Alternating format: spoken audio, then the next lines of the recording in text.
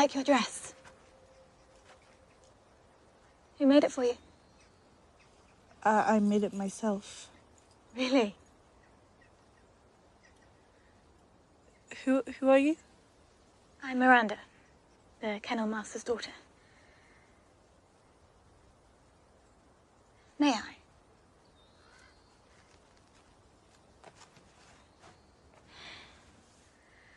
Oh, wonderful. The stitching. Who taught you? My mother. I'm sorry for what happened to her. Thank you. It's good that she taught you. It was a gift. Now, every time you wear something you made, you can remember her. I'd rather have a mother. I know. It's not the same. Still, it's good to remember. Remember the way things were. I almost forgot. There's something else to help you remember. This week on the Sound On Sight Game of Thrones podcast, we're talking about Season 5, Episode 5, Kill the Boy, written by Brian Cogman and directed by Jeremy Podeswa. We'll be right back after this.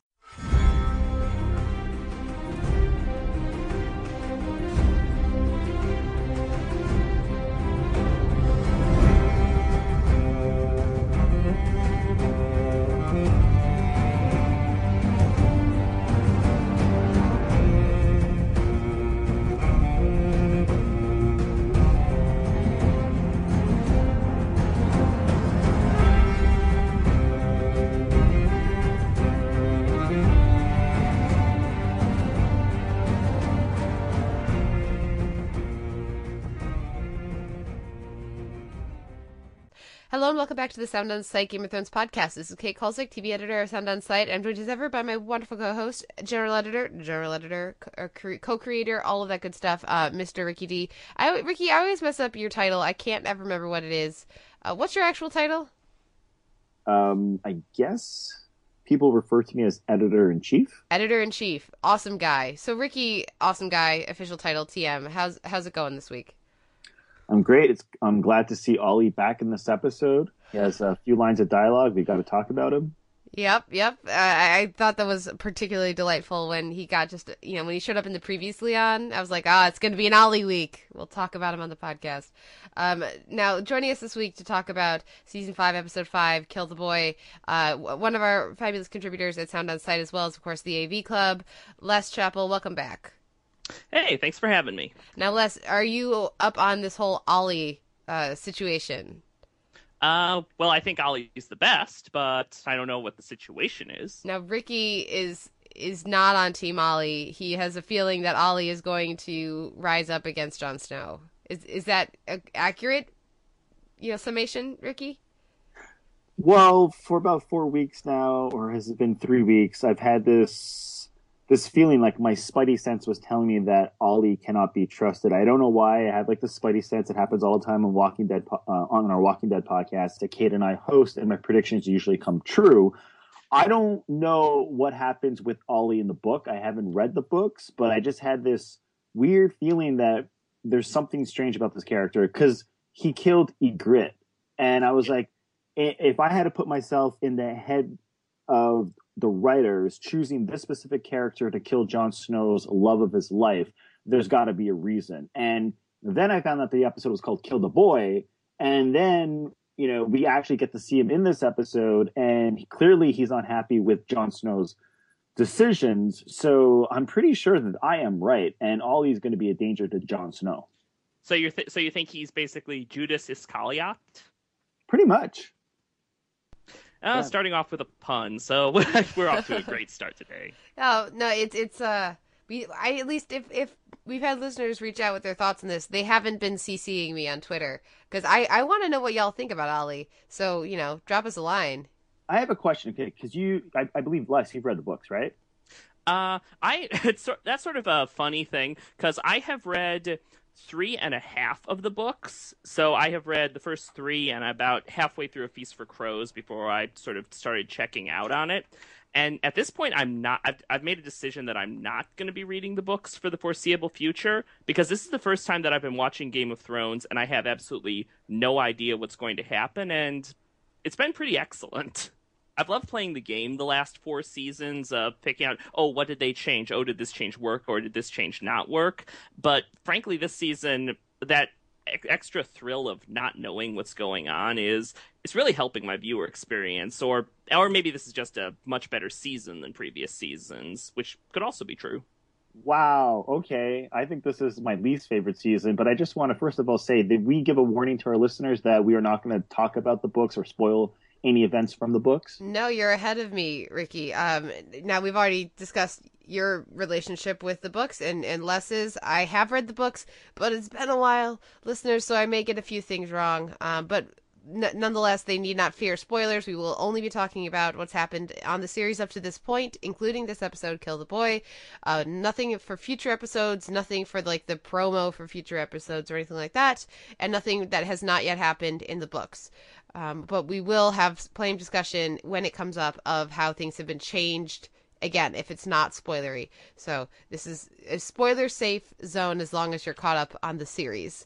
Mm-hmm. Caveats and spoiler alert taken care of. So let's dive in with this episode. And I think that's an interesting place to start off, Les, because, I mean, listeners, even diehard fans of the book, viewers of this series and diehard fans of the book are getting to the point where they get to have a bit of that experience, because this week we go to Valyria, and that's certainly not something that's in the book. We're getting this new stuff with Sansa, which is also not in the book. So for me, it's been an interesting experience because certain things I can see clearly where they're headed because they are adhering to the narrative that we've come to know, and you know that has been laid out in the book. But other things are completely different, and it is a little weird.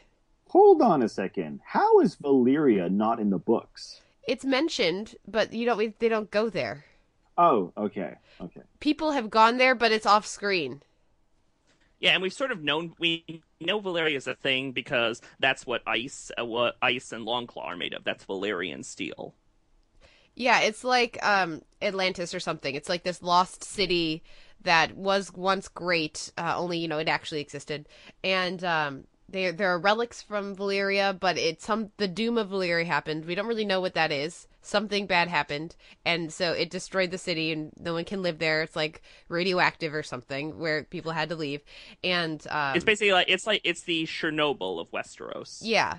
And so that's like so House Targaryen was not one of the main houses in Valyria, but they weren't like one of the top dogs, but they were a powerful house, semi-powerful house in Valyria, and they left.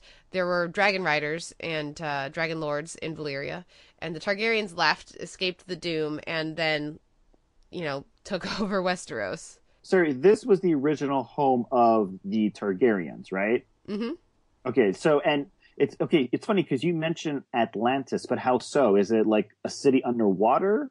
No, just this notion of it being like a city of legend, and like we don't really know. Like they talked about it being super advanced, but that technology has all been lost. That kind of a thing. It's like Aztec ruins. Well, because the one thing that Tyrion says in this episode that made me sort of like aware of how amazing this place was is that he talks about how advanced it was in terms of like the way they would build their buildings and the architecture, et cetera, et cetera. And then I was thinking about the Valyrian steel, which you just mentioned, Kate. And Valyrian steel comes from Valyria, clearly, right? So it's not only that they were more advanced in architecture and in building these huge buildings and I don't know what else they were advanced in, but it's also like in their weapons, because Valyrian steel is the most prized. What's the word? Minerals, I guess. What's the word I'm looking for? As I understand it, and again, I could be wrong on this, but the way I understand it is that Valyrian steel, it was just like a different method for forging steel that makes it much more powerful. It's I think alloy is the word alloy? That you're looking for. Okay. Alloy, thank you, yes. Yeah, and so they've lost that technology of how to do it, and so now that's why Valyrian steel is so prized, is because it's so effective, and they can melt it down and reshape it, but they can't make new, so there's a very limited resource.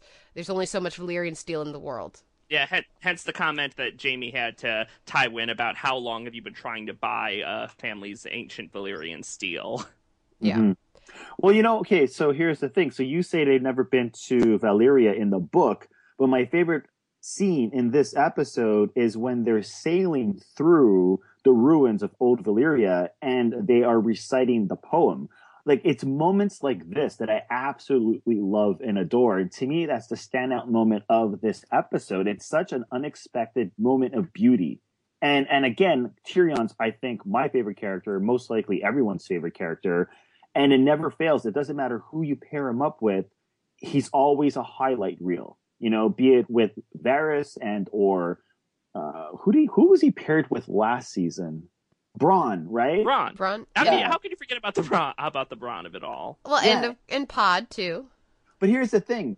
This is a character who we love to watch specifically because we love to watch him talk and outsmart everyone else. And it's all about speech and dialogue and the way his character is written. And in this episode, he's speechless because he finally sees the dragon, Drogon. Yeah, Sorry. and how amazing was that shot? This is the promotional poster for the whole season is Tyrion on a boat seeing a dragon, but to see exactly what you said, Ricky, to see Tyrion struck speechless by it, and the fact that, again, they're taking advantage of so much more CGI budget this season that the dragons look and feel like living, breathing creatures. Just that whole moment. I was watching it with a group of friends, and we all basically exploded when that happened. Mm-hmm. I found myself sort of regretting after Tyrion washed up on shore, he didn't go, was that a bleeping dragon? And it's amazing because Drogon is a symbol of what Jorah lost. He wants to get back to Daenerys. He wants to be by her side, and seeing the dragon fly over reminds us of his previous journey and why he got exiled. But then it's also a symbol of what's to come for Tyrion. And again, the idea of finally seeing Tyrion team up with Dany, hopefully, and be sort of, I think, her advisor. And I don't think Tyrion's actually ever believed in dragons and or magic or anything supernatural up until that point. Correct me if I'm wrong. Like, he's heard the stories. No, I think you're right. I mean, there's sort of the flickers when he's on the wall that he's not discounting what people say about the fact that there is something something past the wall. But there's just an overwhelming streak of pragmatism that runs through Tyrion. He loves a good story, but he loves a good story in the sense of entertaining somebody, not because he actually believes anything in the story. Well, he's also a prideful character, and so it's easier for him to believe that these are simple people who saw something they didn't understand and explained it as dragons than, whereas it was probably just, trick by some, traveling, I don't know, entertainer or something. And so when he's faced with it himself, that's just completely different. You know what else is great? Is last week we had this speech with Stannis and his daughter Shireen, and he talks to his daughter about her disease and how he didn't want to give up on Shireen because she had the grayscale disease. Thank you. And it was perfect timing that they put that speech a week before we get this episode, because they could have put that just about anywhere in the season or even in previous seasons, right? But it's a reminder of what the disease is, what it can do. And it also was a great scene between Stannis and Shireen, which we talked about last week. But in this episode, we actually get that stunning sequence in which Tyrion and Jorah are actually attacked by the Stone Men.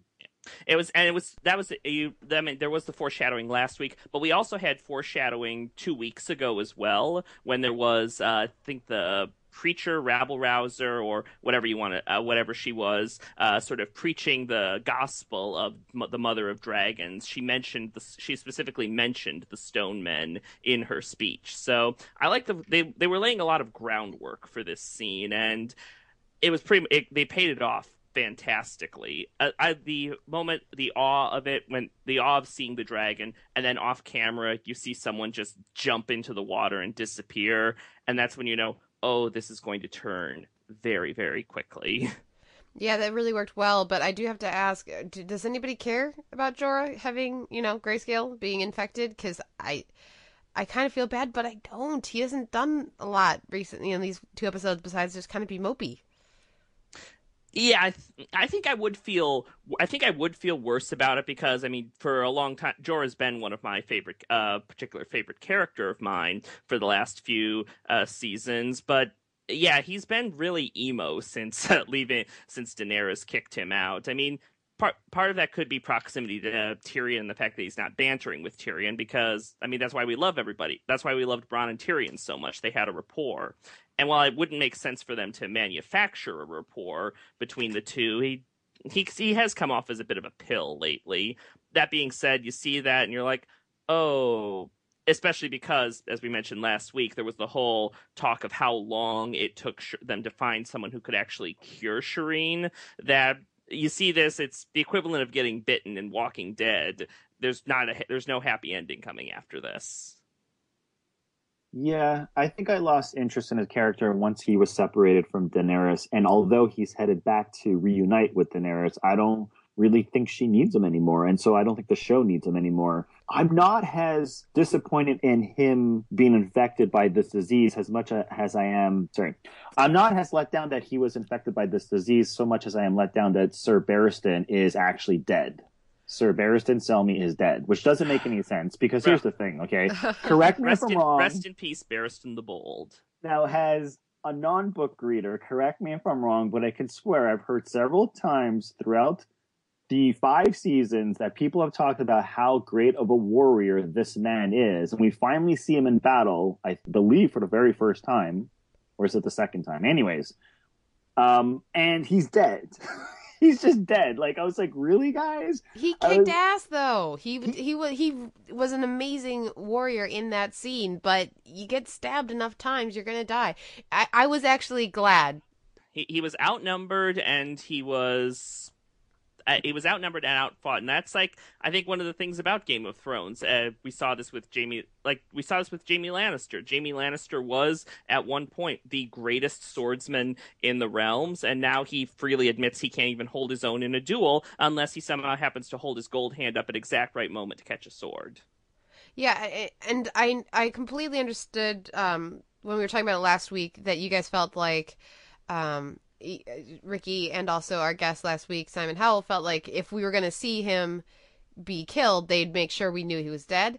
But I was glad, I mean, as much as I did really like the character and I will miss him on the show, I was glad that we saw him get stabbed a bunch and then Grey Worm collapse in an alley and there's nobody around. I'm glad there wasn't some magical solution. Didn't literally be magical, but like some contrived solution to make him not, in fact, dead. And I like the fact that we saw that Grey Worm survived, because if it had killed both of them, that would have been, well, easiest phrase there, overkill. But the fact that there is someone who did survive the attack, and frankly, I'm glad that it was Grey Worm who survived, because there's a lot of interesting things going on with that character and his role in the Unsullied and his relationship with Missandei. Whereas Barristan, I mean, was there for gruff stoic advice, and I don't know that's the problem. That's the problem, is the fact that we've only seen him in battle one time and he dies in battle, and all we've seen from his character is him talking to Daenerys about what he thinks that she should do, and he's her advisor. And I'm like, well, where's this great warrior that everyone talks about? Because the first time we see him in battle, he dies, and I think that's disappointing. The problem, like I was talking to my coworker about this, and the problem I think I have with Game of Thrones right now is I think it's all good and well when a show is not afraid to kill off major characters, going all the way back to season 1 when Ned Stark dies in episode 9 and it was a game changer and everyone lost their shit, right? But the thing is now it's like the fact that anyone could die at any time, and the fact that they killed off so many great characters like Tyrion, like King Joffrey, Robb Stark, Lady Stark, you name it. There's been so many characters that have died. I'm like, you're getting to the point now where there's so many great characters that I love to watch on screen and they're no longer there. So how can this season be, for me, as enjoyable as previous seasons? Because right now, I don't think there's a great villain in the show. Most of the Lannisters are turned good, or they're trying to get us to sympathize with the Lannisters to some degree. And so who do we have? We have the Bolton. The Boltons cannot compare to how amazing and menacing and smart and charismatic and cool that the Lannisters were. Like a character like Tyrion, for example, or when Jaime was bad. Tywin. Like, And it doesn't, like, the season so far for me, I think that's my disappointment with the season, is it doesn't have that. And one last example I'll give you. Marjorie's brother, who is in prison right now, what is his name again? Sir Starts with a Loras. C. Sorry? Sir Loras, Knight of Okay, Flowers. Sir Loras, right. Wasn't he like this amazing knight? Didn't we see him in action? Wasn't he like the greatest knight in King's Landing at the time? Like in last week's episode, he gets arrested. And I was thinking about this. I'm like, he basically got arrested. He didn't put up a fight. He didn't show that he was like the greatest knight in King's Landing right now. He just sort of like got manhandled. Like, I'm just like this is the problem I'm having with the show right now. Like, these characters are supposed to be so great, like such great warriors and so on and so forth. But then like 2 weeks later, they're not. Well, Sir Loras is known. He wins all the jousts. He's supposed to be quite the badass, but specifically with the jousting. But I think he also was trying. He chose not to just kill everybody. Yeah, and then there's the fact that, like, again, both he and Sir Barristan, they were outnumbered. There were mobs after them, and frankly, that's something that's sort of running through the season. You've got the Sons of the Harpy over in Meereen. You've got the Sparrow. I'm blanking on their name. Sparrows. Yeah. I know, but look, hear me out, okay? Compare that scene last week to, say, any battle scene that featured Tyrion in the past, in which Tyrion's been involved in 2 major battle sequences and survived. And got knocked out at the start of the first one, so we didn't actually see the battle. Right, but he survived. And or the attack on the wall in season 4, when they were clearly outnumbered by wildlings, and most of them survived, including Jon Snow. And all I'm trying to say is this guy's a great warrior and he's dead, and to me that was disappointing. And I hear what you're saying, but the difference between something like the wall and the fight we saw last week is that there were 2 of them versus everyone. At the wall, yes, they were significantly outnumbered, but they had the wall, and they also had their brothers in arms, so it wasn't just the 2 of them. And also with Loras, the other thing I would say is, of course, he was surprised. They just went and arrested him when he didn't necessarily have his sword on him and all of that too. I don't know how it's like in the book, but for me, what I see is the writers trying to find a way or a reason for Daenerys to sort of like wake up. So his death sparks a fire in her. And so to me, him dying was just a reason to move her character forward. And the weird thing about this season, and this is why it's one of my least favorite seasons, probably my least favorite season so far. And granted, We're only halfway in, but hear me out. It seems like the show is moving really, really fast, and yet it seems like it's not going anywhere. Like, it's episode 5. Sansa is still in the north preparing to marry the Boltons. Not much has changed with Sansa Stark. Jon Snow is still at the wall deciding what he's going to do because he still has not yet made a decision. Cersei Lannister is clueless as to how to resolve her problems over at King's Landing, so she's forming these weird alliances with, like, the High Sparrow, but nothing's really changed. Like, look at all of the characters. Like, it's like they're setting up all these pieces, but nothing's really changed. And so it's weird because I feel like they're speeding through this plot, but yet we haven't seen much of a change. And we're 5 episodes in. Like Tyrion's still traveling to go meet Daenerys. Daenerys is still trying to decide how to solve her problems and deal with these rebels and slavery, and if she's going to bring back old traditions. It's 5 episodes in already.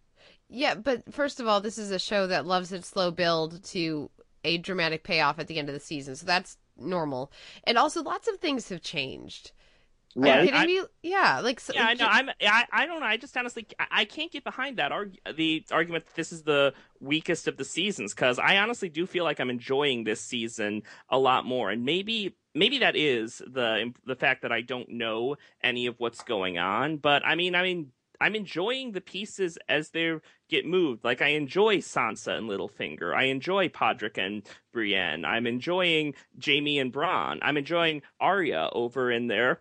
Oh, and I think honestly that may have been one of my problems with. I didn't like this episode as much as the last few because it was missing. Like, there was no Arya and there was no Jaime. So I don't know if this one didn't click for me as well on that regard, but I don't know I'm enjoying the process of watching these pieces get moved around a lot more than I have when I'm just like, okay, where's this? Okay, I know what's coming next. How are they going to get to this point? Okay, I just have to step in really quick and just make one thing clear. I do enjoy Game of Thrones still, and I am enjoying this season. It's my least favorite season in a show that I think is one of the greatest shows I've ever seen. But for me, I'm still trying to be a little critical here on the podcast so we can, have some sort of an interesting discussion. For me, like, this is my least favorite season for many reasons I've already stated. And I'll state another reason. Like, you mentioned Arya, like, you're enjoying Arya's journey. We've only seen Arya arrive at a house. I mean, we haven't even seen Arya since she had, like, that episode in which nothing, again, happens to her. Like, she buries Needle because we know she's going to get back Needle eventually. So, like, you know what I mean? This is what I mean. Like, the show is, I understand setting up pieces, and Kate, you're right, that the show's always done this in the past where it's leading to a big payoff, usually in episode 9. But I just kind of feel like, I just kind of, like, I don't know, maybe I'm just missing some of my favorite characters. I just feel like, apart from some of the amazing exchanges of dialogue that we get mostly from Tyrion, I just kind of feel like I'm sort of underwhelmed each and every single week. What I'll say about characters changing and what's been actually, like, what has actually happened. You mentioned Sansa. What we're seeing with Sansa this season is we're seeing her take ownership and agency in her situation. We're watching her stand on her own. We see her here. This is the first time we've seen her away from Littlefinger in quite a long time. She's getting her bearings and she's returning home. That's a significant moment for her. And watching, her choose the devil she knows over Brienne, the last week or before, and like that's what we've been seeing with her. We've been seeing her step forward into the Game of Thrones. We saw the tease of that last season when she, does her what's her name? Sleeping Beauty. Maleficent. When she has her Maleficent moment last season. But that's what we've been seeing from her this season, and I think that's a significant process. With Jon Snow, we watched him become the Lord Commander of the Night's Watch, and we're watching him grow into a leadership role that he didn't necessarily expect, and deal with, how he's going to, as the episode title, the line that gives the episode's title says, kill the boy and become the man. Really become the leader the Night's Watch needs him to be.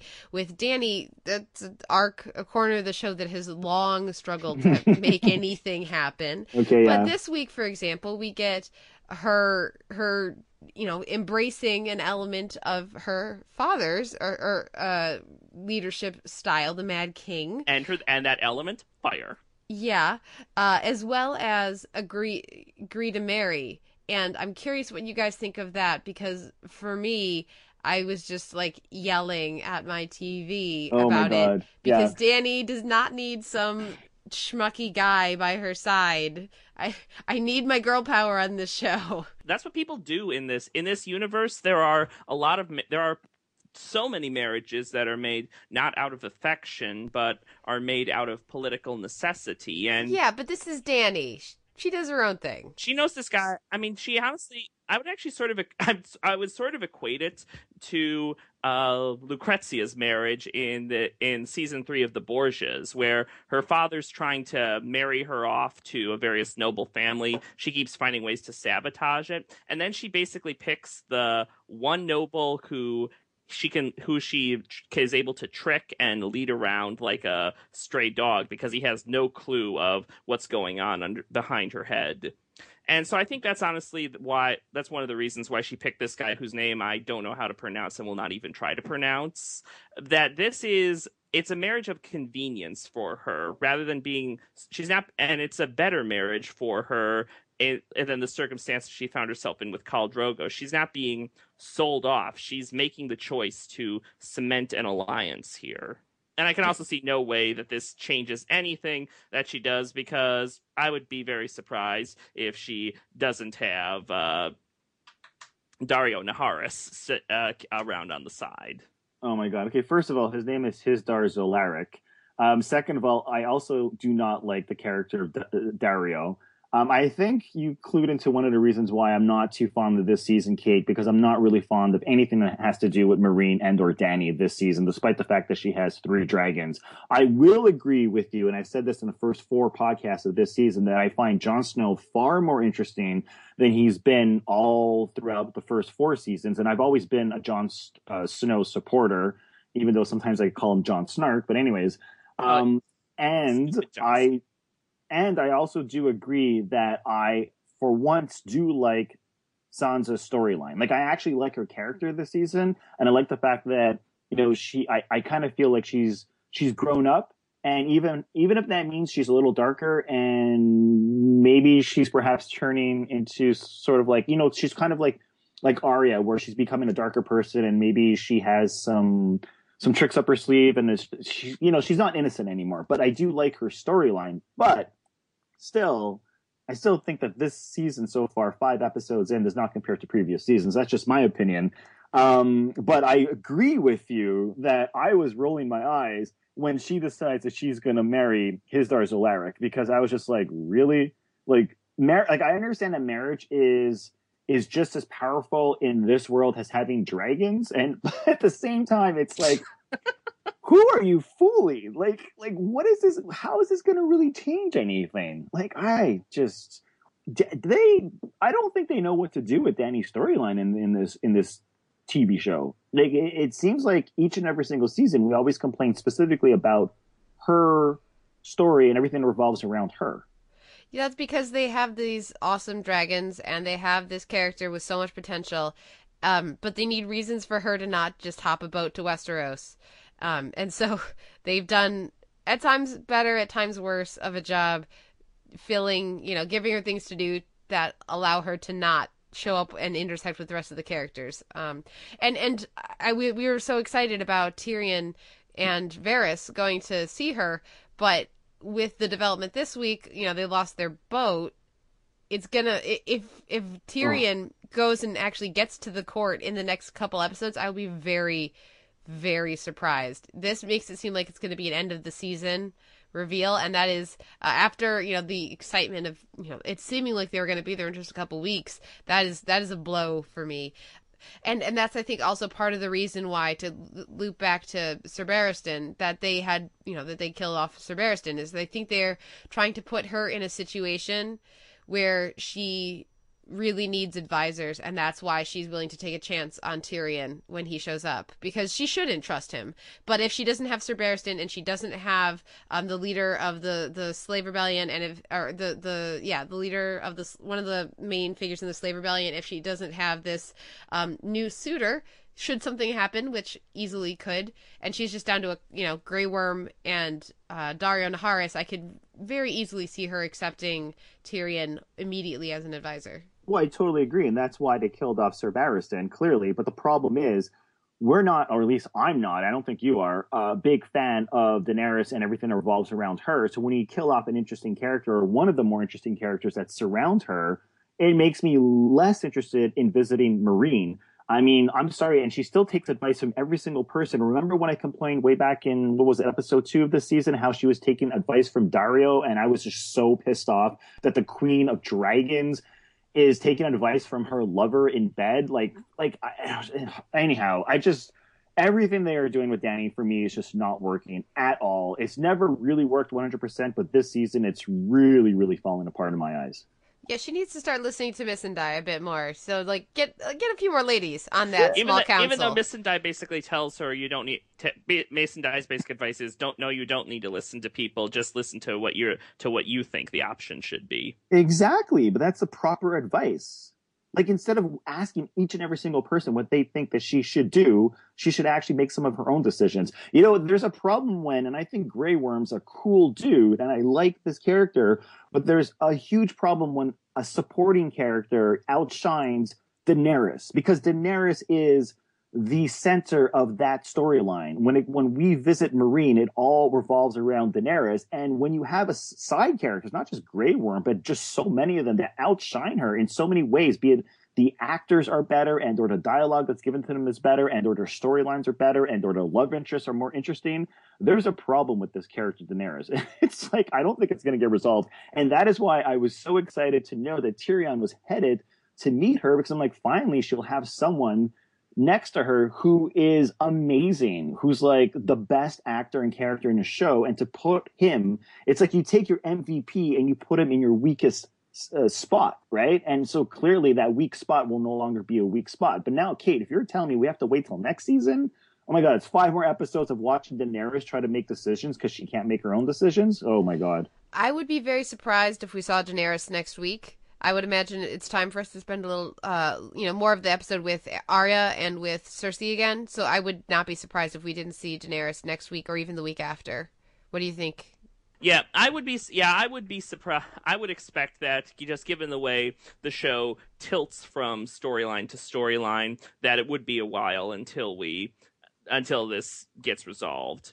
But again, I think I'm finding the journey a bit more interesting, or at least enjoyable, than you guys are. Yeah, well, let's jump up to north to the wall and talk a little bit about what's happening at Castle Black. I like that we see with the Boltons that they know that Stannis is there, but I wanted to get your thoughts on, we get a little bit of, Tarly history, right? Samwell Tarly? Yeah. Tarly history. We get a little bit more time with Gilly and with Shireen and all of them. What did you guys think of what we saw up north at the wall this week? Oh, stupid Jon Snow. What? I'm sorry. This is honestly, I mean, I like Jon Snow more this season. I like the fact that he is putting him in a position of leadership is forcing him to think on his feet and to make decisions. So while I buy the decision that he makes with Tormund, and that scene with Tormund is an excellent one. Like, he knows this guy could kill him, but he needs him to trust him. But for him to go with Tormund away from the wall, away from where Sir Alistair is probably going to be ready to stage a coup the minute he leaves. Hell, Ollie is probably willing to stage a coup the moment he leaves. To a set full of wildlings who are more likely to cut his throat and take the ships. And already on top of him refusing the pretty sweet offer of Stannis giving him the whole freaking north. I'm sorry, Jon Snow is an idiot. He makes bad decisions. I completely disagree, and I'm going to tell you what my second favorite moment of this episode is, and it's a very quiet moment once again that revolves around Sam and Stannis. Okay, so basically they have a very short conversation. Sam is in the library, he's reading books. Stannis walks in, and what I love about this short yet incredible scene is Stannis reminds us of the White Walkers, the icy undead, and how dangerous the icy undead are to humans. And I don't think any character, apart from Sam, maybe way back in season 3, has actually addressed the White Walkers, and at least in a way where it's like, yeah, by the way, we can all die because these things can kill us. At least not a leader like Stannis, who I believe was labeled last week the greatest military leader in all of the Seven Kingdoms. I think Roose Bolton labeled him that, right? And so here we have greatest military leader and grammar expert, as we learned this week. Yes, and so here we have Stannis, who actually recognizes the fact that the White Walkers are the biggest enemy. And I liked his exchange with Sam, and I like the way he tells Sam, keep reading, because he wants Samwell to find a way to actually kill these White Walkers. And that is why Jon Snow makes this decision, because even though for him personally, it might not be the best decision that he can make because there's a lot of things that can go wrong and bite him in the ass, it's also what he needs to do, because it's like he says, anyone who dies at the hands of a White Walker will turn into an undead and become a part of the White Walkers' army. And so it'll keep growing and growing and growing. And they need to do whatever it takes to stop these White Walkers, even if it means making a big risky move and headed out to go meet up with the wildlings and trying to form some kind of alliance with them. What else is Jon Snow going to do? What's he going to do if he goes back to Winterfell, back to the north? Eventually, you know what I mean? It's not even just about him swearing an oath. It's about the fact that is what they have to do. They have to find a way to form an alliance with as many people as they can to fight off the real danger, which is not Cersei or King's Landing or Roose Bolton and his army. I really like that we get back to the big picture with Jon this week, and because he's one of the very, very few characters on this series that truly understands the big picture and doesn't seem to have a series of other motivations clouding that, because somebody like Melisandre seems to understand what could be coming, but I don't know that I trust her perspective. She seems very focused in on her god and her place in this and Stannis' place in this, as opposed to we need to stop what's coming.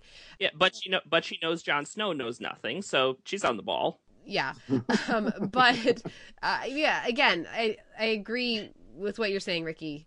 Though I also agree with what you're saying, Les. Jon Snow, he's his father's son, and his father is not necessarily the best politician or the best at decision making because he's so keyed into honor. So whether Jon will follow in his father's footsteps completely and end up so focused on honor and doing what's right, and therefore end up losing because of the machinations of others, remains to be seen. But I like that we get, with all the drama and all the backbiting and backstabbing and everything, I like that we get some big picture here. Well, and when you say big picture, I mean, how many times have we heard the phrase "winter is coming"? Winter is coming. Like, when the hell is winter coming? It's been like 5 years now. Like, we keep on hearing these people say winter is coming, and here we have these scenes that actually focus on the fact that, yes, winter is coming, and this is what it means. It's a danger to all of us. What I would love is to just see an episode of Game of Thrones where the episode just begins, somebody wakes up, looks outside, and they're like, oh shit, winter is here. And boom, then it just goes from there. No more build-up. It just shoots straight to it. The trouble is winter's like 10 years in this world. So that's why winter hasn't come yet, because once it does, they're stuck with it. At least that's my theory. I don't know. But yeah, I like that this week it's not winter's coming, it's winter's nearly upon us. So it's like even more. At least it's a step in the right direction, right? I appreciated that sense of urgency, yes. But, like, Jon Snow has his, like, talk with Master Aemon, who tells Jon Snow, kill the boy, which is where the title of the episode comes from, Unfortunately, no boys were actually killed. I'm looking at you, Ollie, in this episode. But, I mean, that's the whole purpose of Jon Snow's character arc in this episode, specifically for him to make his own decision, even if it might not be the best decision, because even some of the greatest rulers will make terrible decisions somewhere in their lifetime. But he's still making a decision that he knows most people are not going to be happy with, and that's what he's got to do. And so for me, like, not too long ago, Kate, you were saying that you really enjoy Sansa's character arc in this season as well as Jon Snow, and I totally agree. And this is what I mean about Jon Snow. Like, we actually do see this character growing and growing faster than any other character on the show right now. So I don't know. I think it gives him plenty of opportunities to flex his new power, and he's unlike Dany. Unlike Dany, he's actually at least making decisions, even if he knows people won't be happy about these decisions. He's at least doing something interesting, as opposed to sleeping with some dude named Dario and asking him what he thinks she should do, and not actually never actually doing anything to move the story forward, and just watching her dragon sort of fly over her and or be like chained up in the dungeon while she feeds rich people to her dragons. Like, what wow, the hell? You really hate Daenerys Targaryen. Oh my god. The problem is I don't. I like the idea of what her character stands for, and I actually like the actress. I do not like what they're doing to her character, so that's why it really gets me upset. Like, as opposed to Theon Greyjoy, which I guess we should eventually talk about, I never really cared about Theon Greyjoy as a character. I'm sorry, I never did. And so despite the fact that I'm a little sort of sick and tired of watching him being tortured repeatedly over and over in each and every single episode, be it physically and or emotionally, and, I just never really cared about this character. So to me, like, I know a lot of people are really angered when they see him on screen and what they're doing with his character. It doesn't affect me the same way as it does, say, what they're doing with Dany. With Theon, I'm really looking forward to the part of the story where he gets to tell Sansa that her brothers are still alive, or that he doesn't know that they're dead, that he didn't kill them. Because I think I'm really looking forward to her getting a win, and I do anticipate that will happen at some point this season. Who knows? Maybe it won't, but that's what I would expect. And having them just go full on, yep, Reek Theon, she immediately knows who he is and all that, instead of trying to like stretch it out for longer. I think that was a good move. What do you guys think, Les? Is Theon going to come clean about not killing her brothers? Well, I don't know how much of Theon is actually left in Theon at this point. Well, the thing about Theon Greyjoy / Reek is I don't think he's actually ever going to tell Sansa that apparently Raikon's still alive. We don't know. We're assuming he's still alive, and Bran's still alive. I mean, that for me as a viewer of the TV show wouldn't be an interesting and or exciting and or emotionally satisfying payoff. like it would be better if they actually reunite. Like, I don't know, he ends up back north or something, and she actually sees him, and that's when she realizes that he's still alive, as opposed to being told by Reek that he might still be alive, but he's not even entirely sure. Like, I'm not sure what that actually would do to help Sansa and or move her storyline forward. Like, I don't know.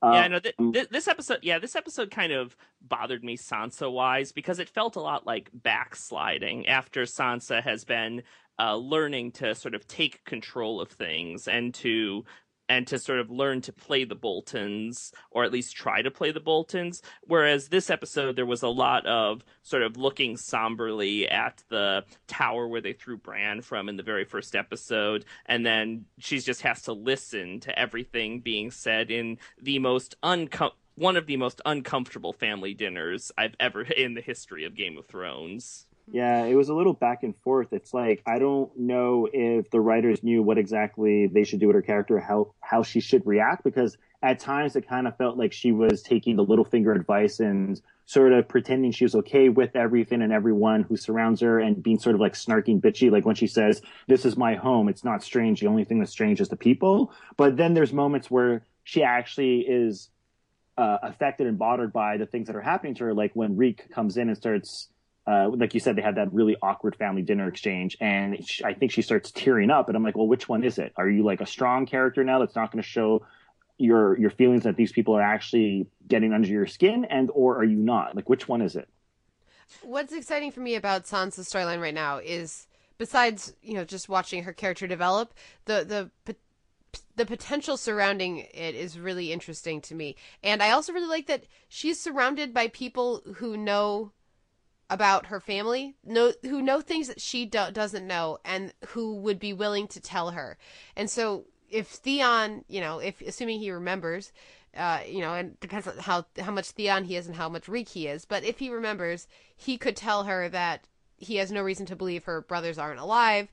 Brienne knows, saw Arya like a month ago at this point, and Sansa has no reason to think that her sister's alive. But so I just, we're in Winterfell. I like having Starks back in Winterfell, or a Stark in Winterfell, and I don't know, maybe I'm just being a bit of a sap, but I want someone to get some, by the way, you think you're the only one left of your entire family because all of your family seem to have died horribly, but you have 3 siblings, and they're probably all still alive, and you have a brother up at the wall, also alive and in charge. That's right, yes. 3 siblings, technically 4, or maybe not, depending on which internet rumors you want to believe. Yeah. But actually, sort of staying in the same area, but shifting gears slightly family-wise, probably one of the scenes I enjoyed the most, I really enjoyed the scene of Roose and Ramsay, where Roose tells Ramsay the story of his mother. Really? I just thought that, yeah, I've been finding that's... I mean, the Boltons are obviously, again, as we said earlier, being set up to be bad guy, to be like they're the villains right now. But I sort of enjoyed that level of shading that they provided. It reminded me a bit of some of the scene of like a paler version of the scenes where Tywin was lectured Tyrion about how I wanted to cast you into the sea, but I didn't. I raised you as my own. I was just going to say that there was such a parallel between their conversation and Tywin and Tyrion way back in season 3, I think it was. But again, the problem is the Boltons are not as interesting as the Lannisters. And I was talking about this last week on the podcast when I was referring to the Sand Snakes. And I was like, okay, and like Simon Howell, our guest, was complaining about like, oh, I don't really know who these characters are, et cetera, et cetera. I was like, well, we're midway through season 5. I don't think we're actually going to get to really know who these characters are. There's only 7 seasons in the show, and we're already midway through season 5. That doesn't give us much time to really explore these characters. And so we're like, I just feel like it's a little too late in the game to go into this backstory and see Roose Bolton tell Ramsay Bolton how he was conceived and like how he decided not to kill him and so on and so forth. I was like, okay, we've seen this done before and talked about in the show, and I just don't give a shit about the Boltons. I was like, really? Okay, we get it. You hate Game of Thrones. We understand. No, I just don't care about the Boltons. Well, what do you care about? Let's shift to a happier tone. Did In- there anything happen this episode you did care about? Yeah, well, I already mentioned my two highlights, starting with the Sam and Stannis conversation. And the first highlight was, what was my first highlight? The best part? Oh yeah, the Tyrion and Ser Jorah sequences, specifically when they were reciting the poem. But that whole sequence when they're traveling through Valyria, I thought was amazing. I do like Jon Snow's character a lot in this season. I've always been a big fan of his character, but specifically season 5, they're just doing wonders with his character.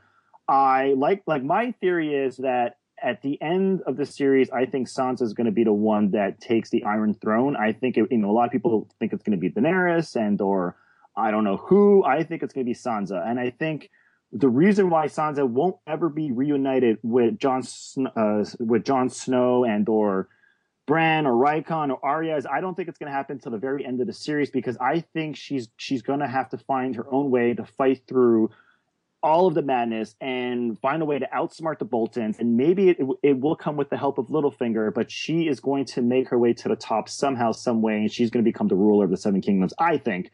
So I like what they're doing with Sansa Stark, and I wasn't a big fan of Sansa Stark in the first 2, maybe 3 seasons of the show, just because her character bugged me, not specifically because of writing or anything. I do not like the Dany scenes. Completely. I do like the dragons in this episode, but don't like the Dany scenes. I like Brienne in this season, especially with Pod. We don't get much of Brienne and Pod in this episode, but we get a bit of her. And yeah, I don't like the Boltons. I just don't find they're as interesting as the Lannisters. And that's about it. What else is there to talk about in this episode? That's the rundown. Again, I said earlier that I didn't like this episode as much as I've been liking the last few episodes of this season, which again I've enjoyed a lot more than you have, Ricky. But I'm fully willing to chalk it up to the fact that I know nothing at this point, and that's a little more. And there's some excitement to that, which balances it out.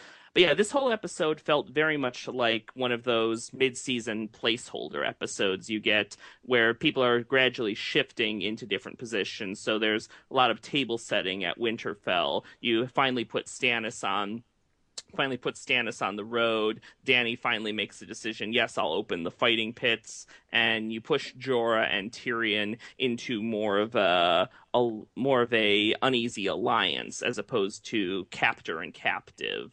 So there were things in this episode that I think needed to happen for the overall arc of the show, but I will definitely agree that it didn't really feel like there was a lot of import that happened this episode.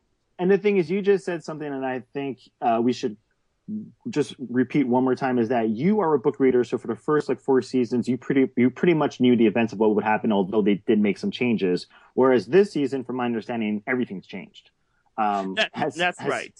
Yeah, and as someone who hasn't read the book, watching those first 4 seasons and thinking back on the Red Wedding, the Purple Wedding, the last episode of season 4, there's so many moments that in my opinion, outshine anything that's happened in the first 5 episodes of this season so far. And again, I said this on the very first podcast of season 5. I said that I was worried I wouldn't like season 5 as much as previous seasons for one simple fact, and that is because a lot of my favorite characters are dead. And or my favorite groupings, my favorite pairings have been separated. For example, Varys and Tyrion was the best pairing we've had all season, and they were separated last week. I'm reserving judgment until we get more Bronn Jaime scenes. Right, and they were not in this episode. They were not. Yeah, again, and that was the other problem that I had with this episode. There was a dearth of the things that I really like. There was no Arya in the House of Black and White. There was no Bronn and Jaime. Hell, there was none. There was nothing in King's Landing. So we got no Marjorie Cersei sniping and no Jonathan Pryce, who's been excellent. Yeah, I mean, and the last thing I'm going to say is, I was talking to Simon about this, and you have this show, which is only 10 episodes, about 48 minutes each episode. And technically that's a lot. But again, it's not when you look at the books and how dense they are and how many characters are in the books and how many characters are not even in the actual TV show. And so when you have characters like Arya, who we haven't seen in 3 episodes, I think, and Hodor, and all of these great characters, and they're not present, but all of a sudden we're going to focus on the Boltons and have like a backstory of why he decided to save Ramsay when he was a baby, et cetera, et cetera. I'm like, you could have used that screen time for characters I actually care about. And so that, to me, that is the difference between season 5 and the first 4 seasons. Do I like Game of Thrones still? Yes. But it's just my least favorite season. That's all. Yeah, I don't know. Honestly, I think part of the reason why I've been enjoying this season is it has cut some of the fat out that I did not care about. Like, really, Hodor aside, I don't care about Bran and Rickon going across on the other side of the world. I really just don't. And so not having to devote screen time to them has been a perk in my book. And you see, I do. I actually like those two characters, and I like what we got from those two characters in previous season. What I think they decided not to include those two characters in season 5 because I think a lot of Bran's visions indicate or hint what's going to come at the end of the series. And so when you see it visually, it could sort of spoil things ahead of time. I could be wrong, but so Bran Stark is basically the worst of the internet spoiler trolls. Well, I mean, remember when we had that 2-minute sequence and where he had a vision of what would happen in the future way back in, I think it was like season 4, early season 4? No, I do not. I mean, I remember Dany's journey through the Warlock residence where she saw the Iron Throne in snow, but I don't remember that. Okay. Well, anyways, there was a sequence. He had a vision. Yeah, I don't. Well, again, that's just sort of the problem. One of the problems Game of Thrones has always had: the fact that there's a huge amount going on in this show, and so many characters who they have to devote time to, and so many plots that they have to set in motion. And again, this one is just pushing a lot of things along, and I don't know. I have more faith in them for the back half because we are now halfway through the season. But I have more. But history has taught me that when you get to the back half of the Game of Thrones season, that's when a lot of stuff starts happening. So I'm very optimistic. This episode was just a little bit of a letdown. And I'm going to jump in and say I'm very glad we didn't see any Cersei this week. I'm very glad we didn't see Arya this week. And I'm glad even that we didn't see Bronn and Jaime. I think it's good to get a little time off from them. The ones I missed the most were Bronn and Jaime. But we know what Arya's doing. We don't need to see it. She's being trained at the Houses of Black and White. And we will see her next week, I'm sure. And we don't need to just, because when we have characters establishing themselves or starting to learn a new skill, like, we don't need to see Brienne training Pod how to fight to know that she's doing it. We'll get one more scene of that maybe, and then we'll see Pod be a badass fencer. Like, when we have characters who are in a bit of a holding pattern, like Cersei is in King's Landing, like Arya is, and like even until they get somewhere, like Jaime and Bronn are, they're on the road, or they've been captured and they're on the road. I really am fine not seeing them so frequently, and I think that the focus of this season and their willingness to do that has been a benefit to it. So whether or not that ends up paying off in the long run over the course of the entire season remains to be seen. But for now, I'm okay with season 5. Yeah, but here's the thing: is I never said I think that we should have seen them in this episode. I'm not saying No. I'm saying in general. That's how I feel. And I've said this in the past 2 weeks that I like the fact that they focus on specific characters instead of everyone all at once. It's just that the thing is, when it comes to a show like Game of Thrones and or The Walking Dead, as you clearly know, Kay, when you come on a podcast and you start being somewhat critical and or say something like, I don't like this episode or season as much as previous seasons, people get really offended and upset. And I'm not saying I don't like it. I do like it. I love this show. I'm just saying I like it less than previous seasons and other episodes. And the thing is, I think we have to sort of point out things that we like less or dislike. And in my case, the whole Daenerys storyline, I don't like it. Sorry. But yeah, otherwise we would just sit here and like praise the show and it'd be kind of boring, I think. Be super boring. No, and yeah, it's okay. We just know that you're history's worst monster, Ricky. That is totally fine. It's okay. We know that you're the Lou Avery of Game of Thrones fans. It's okay. Hey man, I like characters like Ollie and all these like characters that no one else likes, like Jon Snow. And maybe that's the thing. Maybe I like the characters that people seem to not really like Bran. I don't know. Well, you're sticking up for the underdog. It's a good thing. Yes, absolutely. Well, let's leave it off there because I feel like we're. I just have one closing question to go for it. Close this off. So, Sunday night? What was the best grammar correction? Who had the best grammar correction? Don Draper or Stannis Baratheon? I have to give it to Don because of the context, but I do enjoy a little bit of grammar Nazism on TV. What did you think, Ricky? I do not watch Mad Men. Oh. Well, then I will set it as a tie because I got to give it to Stannis because it just goes to the fact that, I mean, say what you will about season 5, and we've said a lot about season 5, but season 5 has been doing, in my mind, good work with Stannis in the previous stream, and I like the fact that he's just a little pedantic enough to murmur that under his breath, and then Davos asks him about it. He's like, oh, never mind. It was a very human moment for him, and he's had a lot of more human moments, and I'm hopeful that we're going to get to see. I'm hopeful we'll get to, even though he's leaving the wall, that we're going to get more time with him heading down. Stannis rocks this season. I Oh, love he's Stannis. awesome. Yeah. And I mean, you praised it before, Ben, but I don't think I actually did offer it enough praise. But yeah, the scene with him and Samwell Tarly, particularly when he's invoking Tarly's name, and he's like, yeah, your father was the only man to beat my brother. You get respect by mitosis for that. Well, let's leave it off there. A lot of interesting conversation. I look forward to hearing what our listeners think about this episode.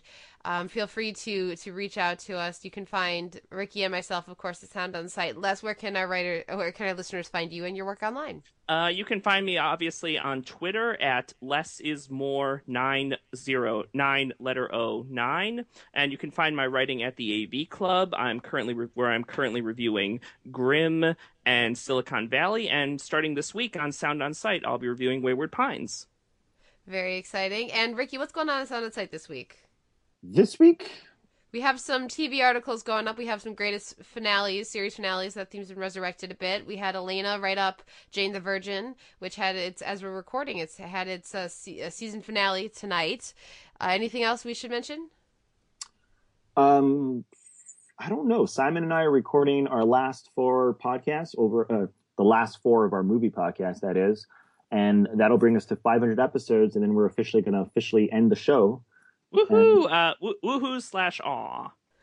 Yeah. Well, that'll certainly be fun to listen to, and everyone should go to Sound On Sight to check that out. You can also follow us on Twitter, and on you can like us on Facebook. On Twitter, I'm at the Televerse. Ricky? Sound On Sight on Twitter. And, of course, we also are up in iTunes. We would appreciate a rating or review there. It does help other people find the show. So our Sound On Sight TV podcast feed with all of our, Hannibal and Game of Thrones and Walking Dead and all of that. You guys can leave us a rating or review there. We would appreciate it. But for now, let's cut off the podcast for this week. We'll be back next week to talk about season 5, episode 6, Unbowed, Unbent, Unbroken. Also written by Brian Cogman and also directed by Jeremy Pedeswa. So we'll see who all we're checking in with next week, but it certainly should be a lot of fun. Les, thank you again for coming on to join us. Always a pleasure, Kate. Ricky, thanks for having me.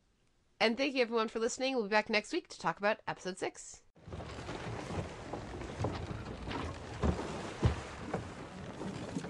I know where we are. You're taking us through Valyria.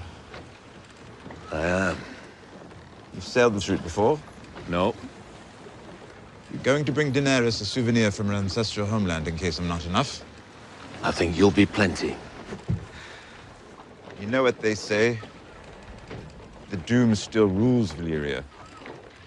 What about the demons and the flames? Aren't you afraid of the Doom? No. The pirates are.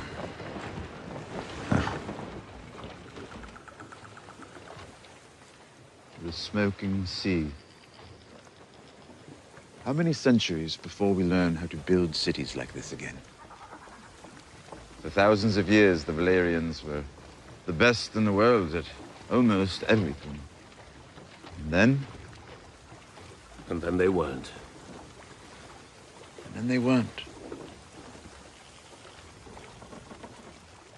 They held each other close, then turned their backs upon the end. The hills that split asunder, and the black that ate the skies. The flames that shot so high and hot that even dragons burned. Would never be the final sights that fell upon their eyes. A fly upon a wall, the waves, the sea wind, whipped and churned. A city of 1,000 years, and all that men had learned. The doom consumed it all alike. And neither of them turned. I would clap.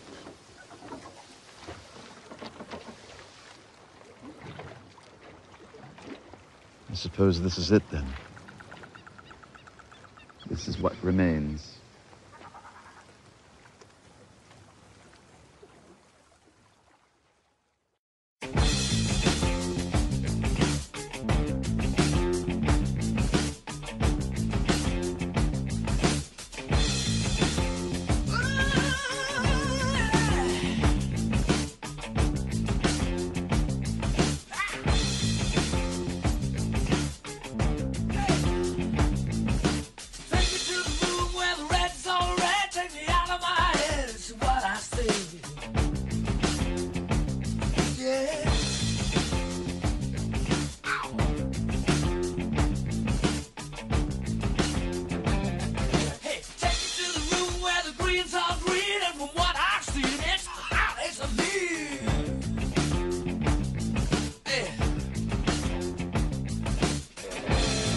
Gotta use my stand. It's gotta be mine.